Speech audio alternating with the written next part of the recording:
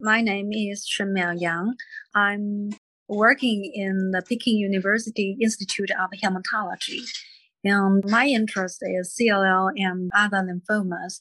And actually, incidence of CLL in China is really very, very low. But the institute is almost the biggest one in China. So I have a lot of CLL patients. The population of China is really very big. No matter the incidence is low, I really have a lot of such kind of patients. And just like today, I saw more than 20 CLL patients in my outpatient clinic. So actually, I participate in the study of C3002 and in 2014. At that time, Ibrutinib has already been approved in United States, and Janssen came to China and asked if my boss, the PI of that study, Professor Xiaojun Huang, wanted to participate in Asia Pacific study, also the launching study in China. And my boss said yes. So I was the sub-PI of that study. And the study tried to compare Ibrutinib with Rituximab. Obviously, Rituximab is not a good option for CLL patients. But at that time, the RESONANCE study just compared Ibrutinib with ofatumumab in the Western countries. We, in China, we do not have ofatumumab. At that time, we did not have obinutuzumab either. So the only control we can choose is Rituximab. So the study was designed as that comparison of Ibrutinib with Rituximab single agents in refractory and relapsed CLL patients. And the result, I think, is really excellent. And at that time, I had a lot of patients, and we did not have any method to let them getting better.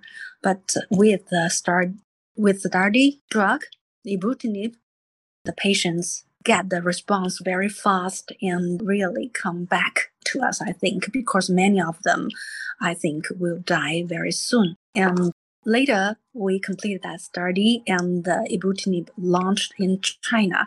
And as you know, we now have many choice of BTK inhibitors in China. Not only Ibrutinib, but also zanubrutinib and orelabrutinib have already been approved by Chinese FDA. And my patients really have a lot of options. And actually, in China, we really have some local characteristic features of the CLL patients.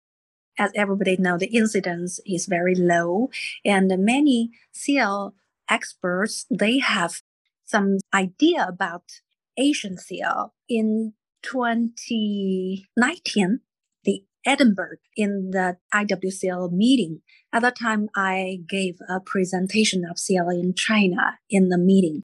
And after my talk, many professors, they came to me, a lot of very famous professors. At that time, I was so excited to talk with them.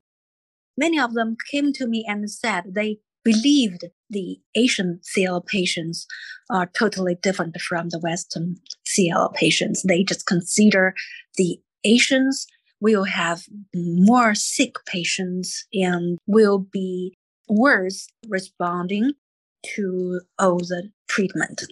Actually, besides that characteristics, we also have a problem of HBV infection. In China, I think maybe in 2000, the Sun Yixin Cancer Center, they published some study and summarized the B-cell lymphoma patients. I think the data is about 30% of the patients have the HBV-S antigen positivity. So it's really a very big proportion of the patients. In the study of Ibrutinib, actually the study do not command all the investigators to give the prophylaxis of the HBV reactivation. At the time, I really did not get any of the information about HBV reactivation from the previous studies. So I think it's okay if the patients did not have HBV antigen positive, if they do not have the HBV DNA positivity, they will be very safe in the treatment. After that study, also, we have zanubrutinib and orelabrutinib study. To my surprise, at that time, companies, they just almost copy the protocols of ibrutinib. So also they do not have the prophylaxis command of HBV reactivation. But there are some patients really got the reactivation. And also someone get very sick. And we are so surprised at that time because, we have already completed the ibrutinib study.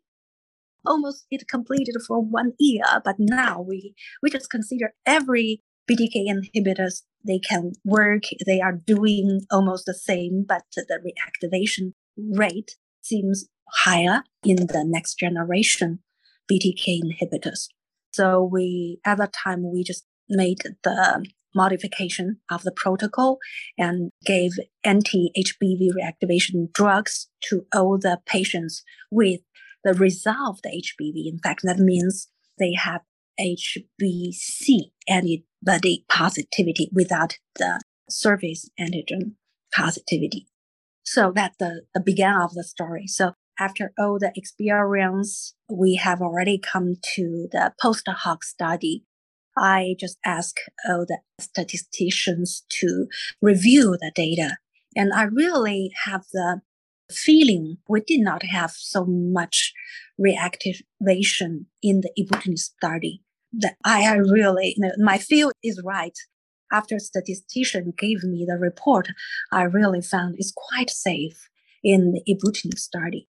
It's really very interesting because, the next generation BTK inhibitor, they have much safer profile. They have already reported that they have very low instance of atrial fibrillation.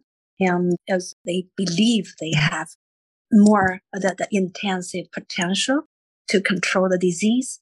But according to the result of the post hoc study, I just consider maybe there's some difference between the antivirus potential. I don't know if the ibrutinib really help the T cells to prevent the reactivation of HBV. I don't know, but I really think there must be some difference between the activation of the BTK inhibitors. Yeah, it's a very interesting study. So we just have the result and complete that paper. And I think it's really very important for all the physicians in China because we have to face the same reality. Many patients with B-cell lymphoma, they have the problem of HBV reactivation when they enter the anti-lymphoma or anti-lymphocytic leukemia treatment. We really need to know if the patients are safe or not when we give the treatment of the lymphoma.